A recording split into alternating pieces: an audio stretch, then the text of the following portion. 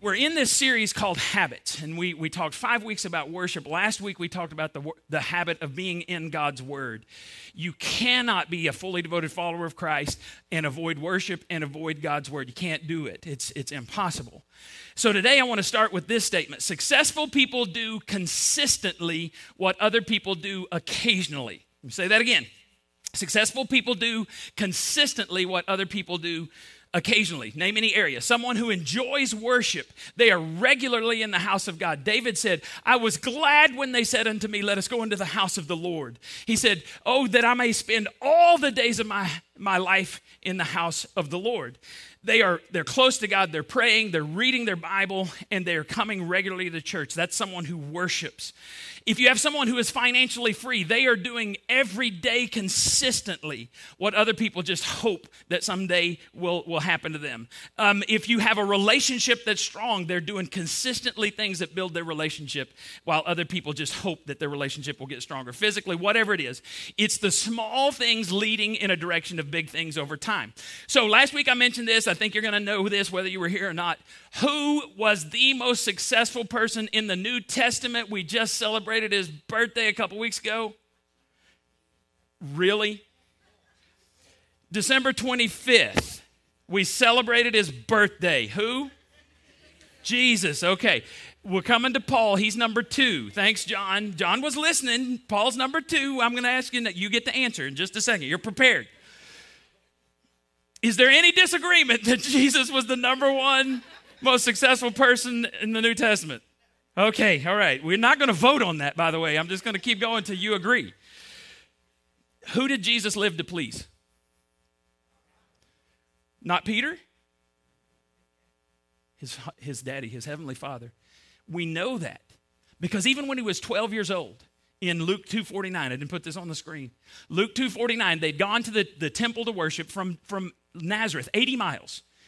And when they were heading home, Jesus wasn't with the family. Now, you got to understand, there were probably 80 to 100 people in the extended family, and they're traveling in a caravan. If they go a day's journey, don't see Jesus, they go frantically back to Jerusalem searching for him. When they find him, 12-year-old Jesus is hanging out with the religious leaders, and his mama said, how can you do this to us? And Jesus said, didn't you know? I had to be in my Father's house at 12 years old.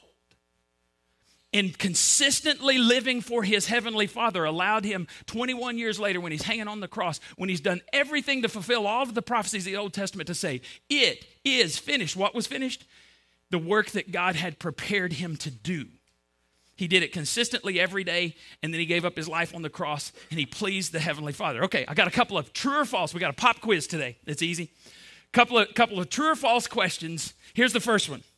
Jesus often complained that he did not have time to pray. True or false? Thank you. All right, y'all are getting the hang of this. False. The Bible says regularly he got up early. Didn't matter how late he was up the night before. Got up early, went to a solitary place to pray to his heavenly Father. That gave him power, that gave him strength. Second true or false question. So you only got 2. Jesus said, how long must I put up with you? True or false? Oh, yes, he did. This was after he'd been on the mountain. He came down. They couldn't cast out a demon. His other disciples, he took 3 disciples with him up to the top of the mountain. And they said, how come your disciples couldn't cast it out? And Jesus said, oh, you unbelieving and perverse generation, how long must I put up with you? It's true. You know how he put up with them? He prayed every day. That's the only way someone can put up with y'all. He did consistently what others only do occasionally. So in my devotional this week, here's what I wrote down. The most important part of the Christian life is the part that only God sees. Unless we meet Christ personally and privately each day, we will soon end up like Martha. Mary and Martha and Lazarus lived in Bethany, just a couple of miles from Jerusalem. Jesus was always at their house. And you remember the story when Martha was preparing a meal one day, Mary's sitting at the feet of Jesus, and Martha goes in and says, Jesus, you need to tell Mary to get off her tail. This is the Washburn translation. Get off her tail and help me. And Jesus said, absolutely not. She's doing the best thing, and it will not be taken from her. See, if you're not spending time with Jesus outside these walls, it doesn't matter what you pretend about inside. It's outside these walls. You'll soon end up like Martha. You'll be extremely busy, but not blessed. Jesus was very busy and incredibly blessed. You want to be like him? Do things that Jesus did. Okay, who's the second most successful person in the New Testament, John? That would be Paul. Thank you. His name was Paul. Paul had all kinds of habits, but I want to show you one of his habits in Acts 17:2. As was his custom's a habit. Here's what he did. Paul went into the synagogue, and on 3 Sabbath days, he reasoned with them from the scriptures. So Jesus was always, every Sabbath day, he was in a synagogue. Paul was a follower of Jesus. Every Sabbath day, he was in a synagogue, and he reasoned with them until they kicked him out, because he kept saying, Jesus is the Messiah. You crucified him. They kicked him out. But every town he went to, he would go to church on the Sabbath and reason with them. He had a habit. Now, my question to you is, do you have a habit of praying? Do you have a habit of going to church? Do you have a habit of spending time in God's Word? Are you habitually pleasing your Heavenly Father? You don't have to answer that out loud. But I want to tell you this. This comes from Sean Covey, and he wrote the 7 habits of highly effective teenagers. His father wrote the one for the habits of highly effective people. Anyway, irrelevant. He said, our habits will make us or break us. We become what we repeatedly do. Now, how many of you have or have had a bad habit? I'm waiting. Okay. If you've ever had a bad habit, then you understand what Paul says in Romans chapter 7. The second most successful person in the New Testament, here's what he had to say. I don't really understand myself, for I want to stop eating junk food, stop procrastinating, stop overspending, stop whatever it is. I want to do what is right, but I don't do it. Instead, I do what I hate. And I know that nothing good lives in me, that is in my sinful nature. I want to do what is right, but I can't. I want to do what is good, but I don't. I don't want to do what is wrong, but I do it anyway. 2 massive problems. I know the right thing to do, I don't do it. I know the wrong things I shouldn't do, and I do it. Massive problem. Now, here's what happens if you have a bad habit. You're going to do exactly what Paul did, and you're going to begin to identify yourself with your habit. Look what he says. He connects his failure to his identity. Oh, what a miserable person I am. You ever been miserable? What a failure. I'm not disciplined. I'm not becoming like Christ. What a miserable person I am. And then Paul does something that you and I don't tend to do. If you're miserable, you need to do the next step. Don't stop in your misery. Do the next thing. Look what he does. He changes his focus. He says, who will free me from this life that is dominated by sin? And by the way, he's just spent a whole chapter saying, it's not the law of the Old Testament. Religion cannot save you. All the law does is it shows you you're a sinner. Who can save me from being a miserable man? And then he says, thank God. The answer is in who? The answer is in who? Jesus Christ. If you want to be like him, you need to do habits like Jesus. We just sang this, and I'd written this down before I even remembered the band was singing this song. I keep fighting voices in my mind that say I'm not enough. We just sang that. And then we sang, you say I'm strong when I think I'm weak. Who says that? Who are we singing to? Jesus. Who do you believe? If you're miserable right now, are you believing God who says you're strong? Or are you believing the enemy who says you're a failure? Your identity is tied to your failures, and Jesus says it doesn't have to be. Doesn't matter where you are, what you've done, where you've been. The Bible says that where we got the name of our church is from 2 Corinthians 5:17. It says, therefore, if any person is in Christ, the old life is gone, a new life has begun. You're a new person. You're going to believe the enemy, you're going to believe God. The old is gone, the new life has begun. If you want to be like Christ, you're going to have to develop some Christ-like habits. So that's what we're going to talk about next week. Today, though, we're going to talk about why do we fail in our goals, especially in a new year. Here's the first reason we do not succeed. We focus on the what, but don't understand the how. Did you know that successful people and unsuccessful people usually have the same goals, right? And I'm willing to bet most of us in this room have similar goals, right? Let me give you an example. How many of you would say, I would like to be more healthy in 2021? Anyone? Right? How many of you would say, I want my cholesterol to be so dangerously high that I might die at any second? Anyone sign up for that one? Oh, give me a break, Jordan. How many of you would say, I'd like to have more disposable income in 2021? Nobody? Nah, I don't need more money. No. How many of you say, I heard about a loan shark that will offer me $500,000 and will cut off my right hand if I don't pay it back in 30 days. Going to sign up for that one? We have similar goals, right? Who wants better relationships? Anyone not want a better relationship? Anybody say, what I'd really like is my heart to be ripped out and torn apart and spit upon? Anyone? We have similar goals. Successful people, unsuccessful people all have similar goals. Did you know that winners and losers all have similar goals? Let me give you an example. There are 32 teams in the National Football League. How many of those 32 teams at the beginning of the year say, our goal is the Super Bowl? How many? 32. And then they get to the end, they're like, no, we want the first draft pick, because we suck. Okay, so whatever. That's what's just been happening. There's only one winner. Okay, if we all have similar goals, why is there such difference in the outcomes? Let me tell you why. People don't rise to the level of their goals. They rise to the level of their habits. Let me say it again. People don't rise to the level of their goals. They rise to the level of their habits. We mentioned briefly Daniel last week. Daniel was thrown into what kind of den? The lion's den. Do you know why he was thrown into the lion's den? Well, before he prayed. If you go to Daniel chapter 6 and you read some of this, you'll find out that there were 120 provinces in the kingdom of Babylon. And Darius, actually, it's the Medes and the Persians. It had all been combined at this point. So Darius the Mede is the king, and he puts one, we'll call him a governor, over each of the 120 provinces. And then he has 3 administrators he puts over that. One of them is Daniel, and then there's 2 others. They don't mention who they are. Daniel was so successful that the king was going to put him as number 1, numero uno. I can't speak Spanish. Numero uno. And look what happens, the other 2 guys, look what happens to the other 2 administrators. Then the other administrators and high officers began searching for some fault in the way Daniel was handling government affairs. But they couldn't find anything to criticize or condemn because he had some habits. He was habitually what? He was always what? He was completely what? So they concluded, our only chance of finding grounds for accusing Daniel will be in connection with the rules or habits of his religion. You know why I believe God blessed Daniel? Because Daniel said, come hell or high water, I'm going to trust God over what I can see. 3 times a day, I'm going to get on my knees.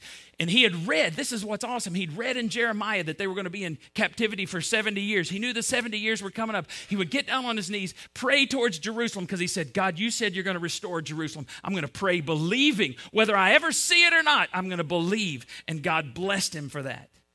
You will not rise to the level of your goals. You'll fall to the level of your habits. If you've got an extra 20 pounds, it's because you eat Bluebell all the time. I have an extra 20 pounds. And I got that extra 20 pounds by eating Bluebell. To get rid of those extra 20 pounds, I got to have a new habit, George.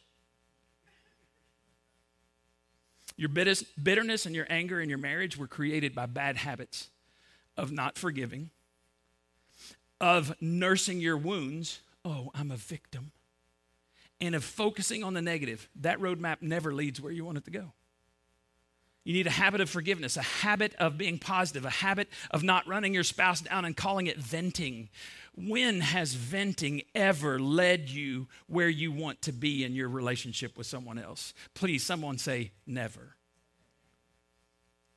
If you have a habit of venting, what you're actually doing is saying, demonic forces of hell invade my life and control my heart and lead me wherever you want me to go.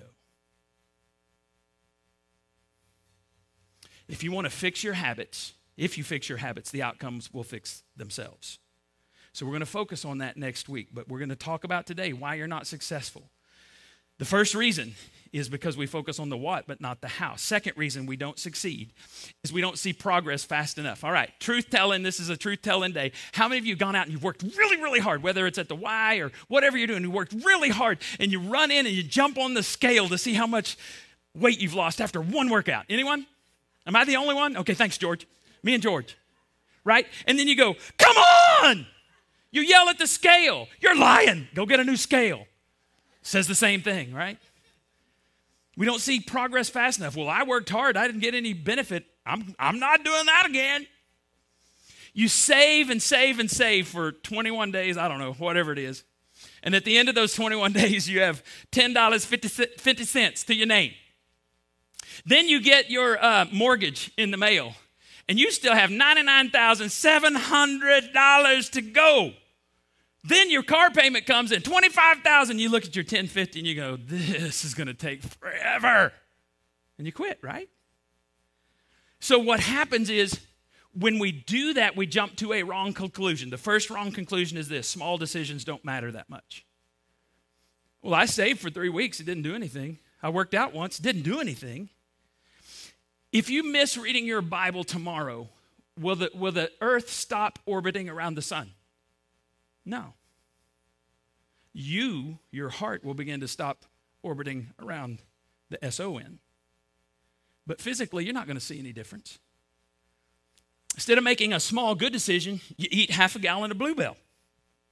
Now, I've never done that, by the way. I've eaten a big old pile. My bowl, when I put Bluebell in, it is overfull. But if you eat that and then you go jump on the scale, do you see a whole lot of difference after you do that one bad decision? No. You play video games for 3 hours straight. Your wife's not happy, but the first time she doesn't leave you, she may eventually leave you. Right? You skip church for a weekend, your whole world doesn't fall apart spiritually. So you jump to your second bad conclusion. Small bad decisions don't matter that much. I don't see the benefits of my good decisions. I don't really see the benefits of my bad decisions. So, ding, ding, ding, ding, ding. That summarizes where you are today spiritually. If you're far from God, it didn't happen overnight.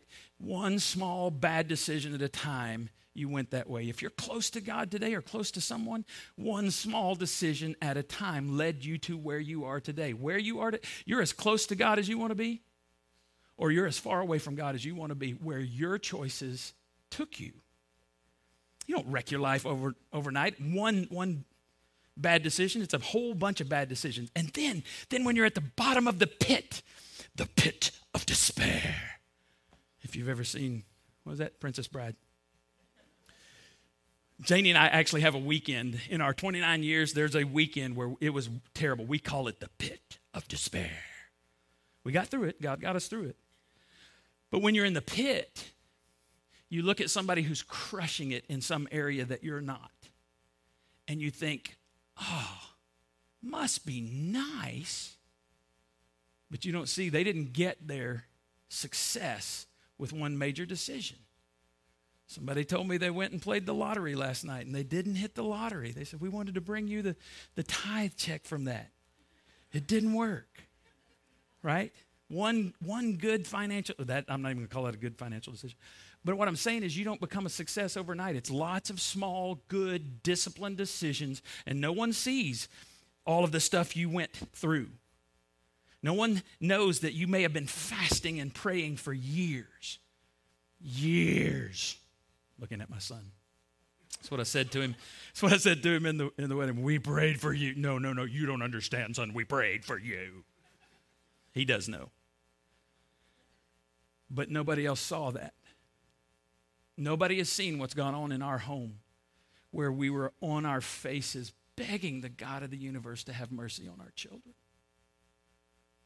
or on this church.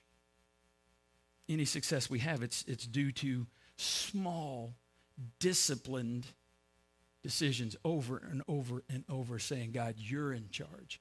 You say you're going to restore Jerusalem, you're going to restore Jerusalem. You say you're going to bless New Life Community Church, you're going to bless New Life Community Church. Nobody sees that. Here's what you need to understand. In God's economy, your good decisions are not wasted. They're being stored up. You probably don't see it. A God-honoring discipline to read your Bible or to pray or to pray with your spouse, you do that over and over and over. And 29 years into, we celebrate 30 years this May 25th. And I can say to you that my marriage is more fulfilling in the 29th year than it was in the first year. It's more fulfilling, but it is a discipline. We pray together every day. And that means if we have a disagreement, we have to settle that because we're not about to come into the presence of a holy God and say, God, make her change her mind. What kind of stupid is that? Know what? Nobody else sees. And maybe you don't see the results of the good decisions, but one by one, they're being stored up and the temperature is rising. And at some point, God is faithful and he tips it over and you begin to experience blessing. What I wrote down in my notes a long time ago, I don't even remember which devotional it was, but he said this, he said, what we need in the Christian life is long obedience in the same direction. That just captured my heart. And I thought, God, I want to be one of those preachers, because they say that most preachers don't end their career preaching, right? I want to be one of those. So if you got to take me sooner than later, take me, Lord. I want to be one of those.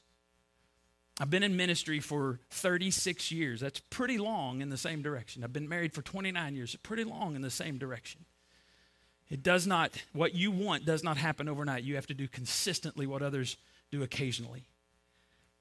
Must be nice. You don't know about the self-doubt. You don't know about failing that's gone on in our lives. You don't know about the praying and the seeking God and the enduring criticism. But one small decision at a time, we said, Lord, we are going to follow you because I don't stand before you when I die. And you don't stand before me. We stand before a holy God.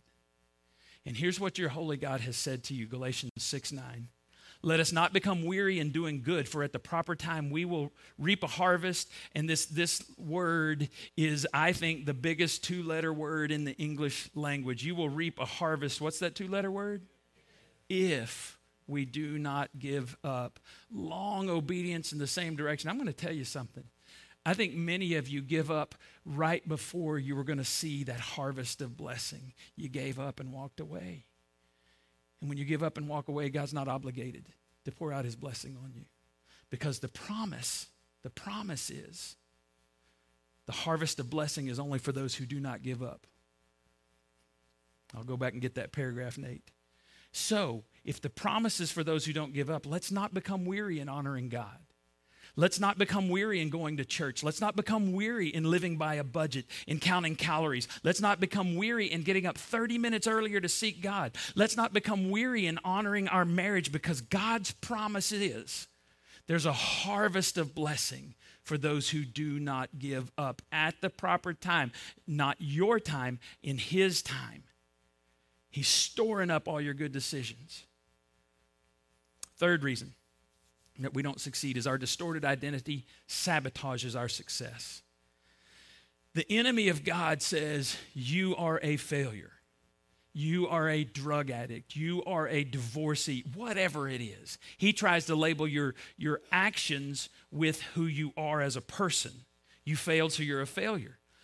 But all you have to do is open up the Bible and read just a few pages before you see people of God. I'm talking the big names. Struggled with identity issues.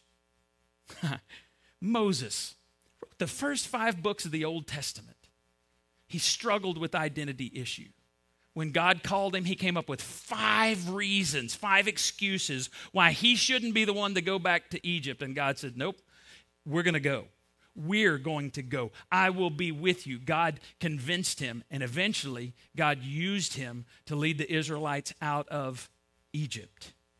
Another example, one of my favorites is Gideon.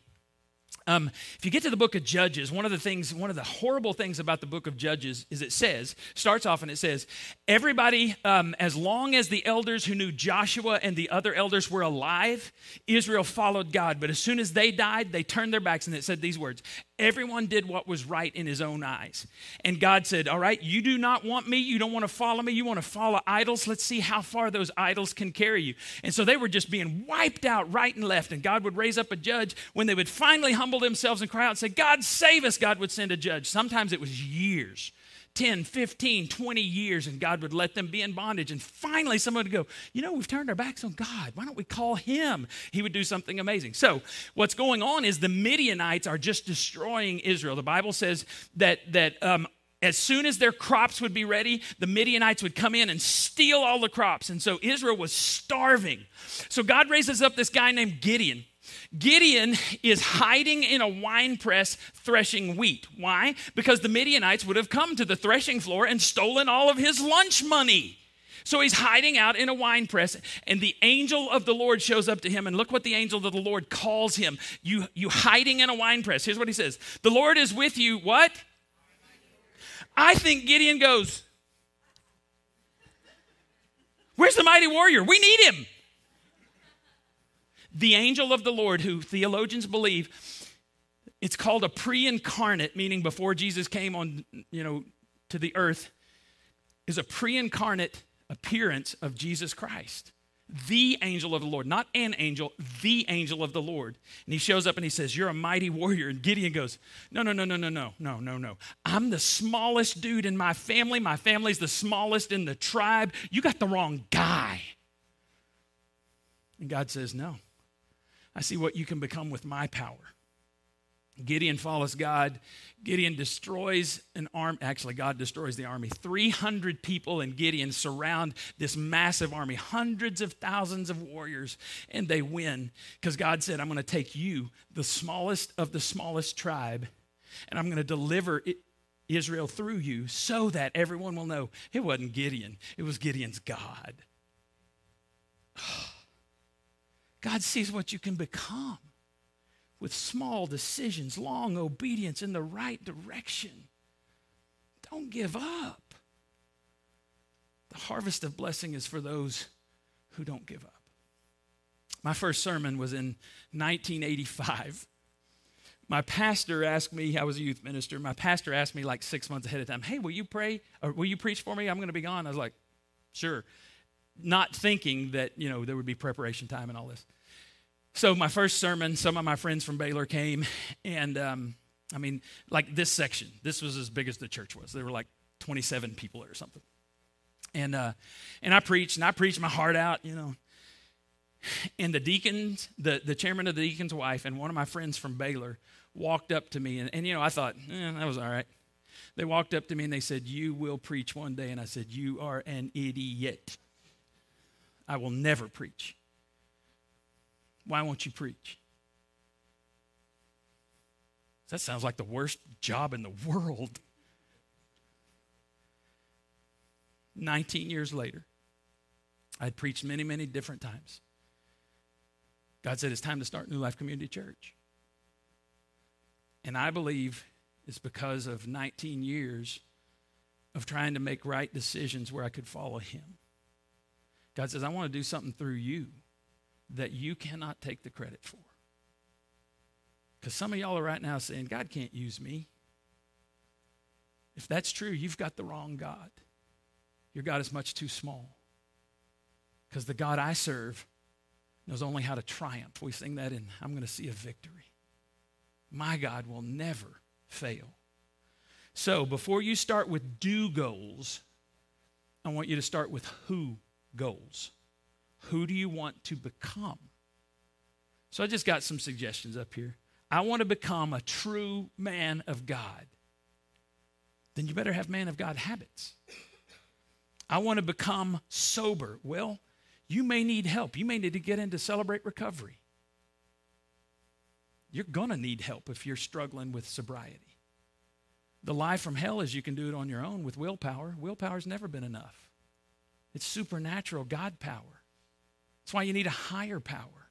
And in Celebrate Recovery, step 3 is your higher power has a name. It's Jesus Christ. And you will not get well until you turn all of your life over to his care and control.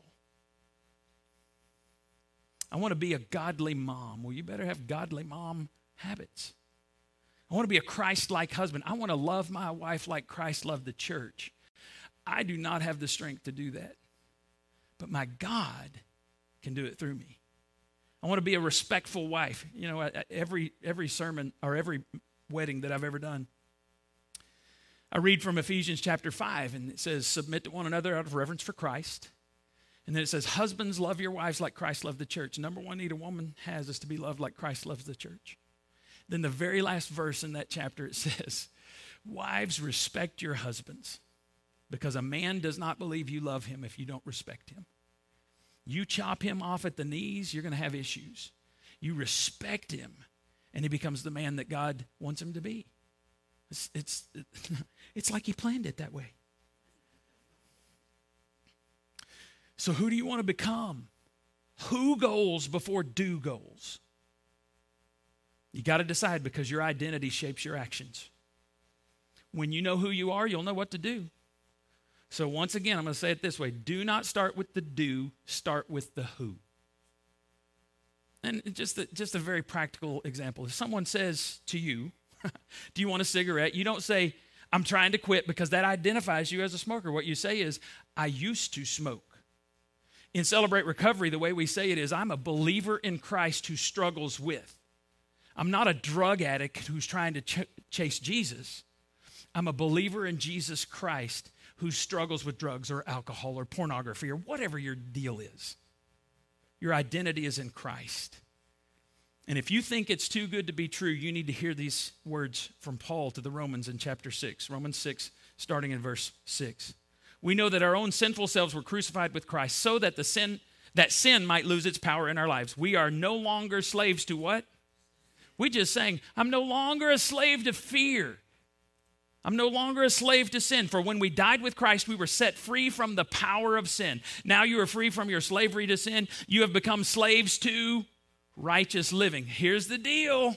The reason many of you are not successful in the Christian life is because you don't have a series of small good decisions.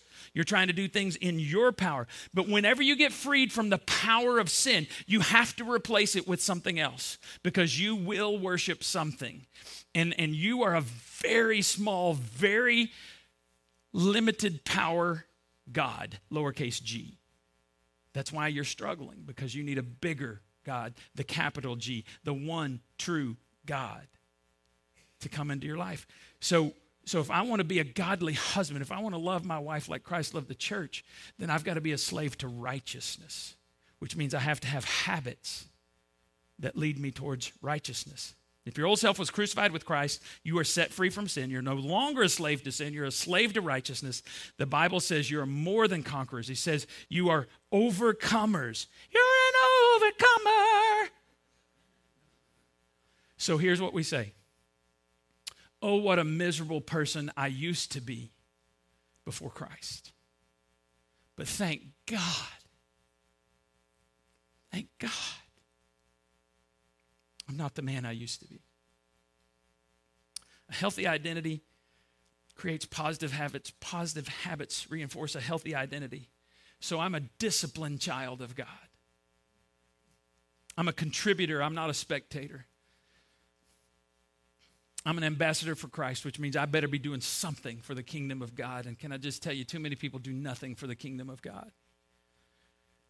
We have to beg people to sit back here in the media room to run Facebook.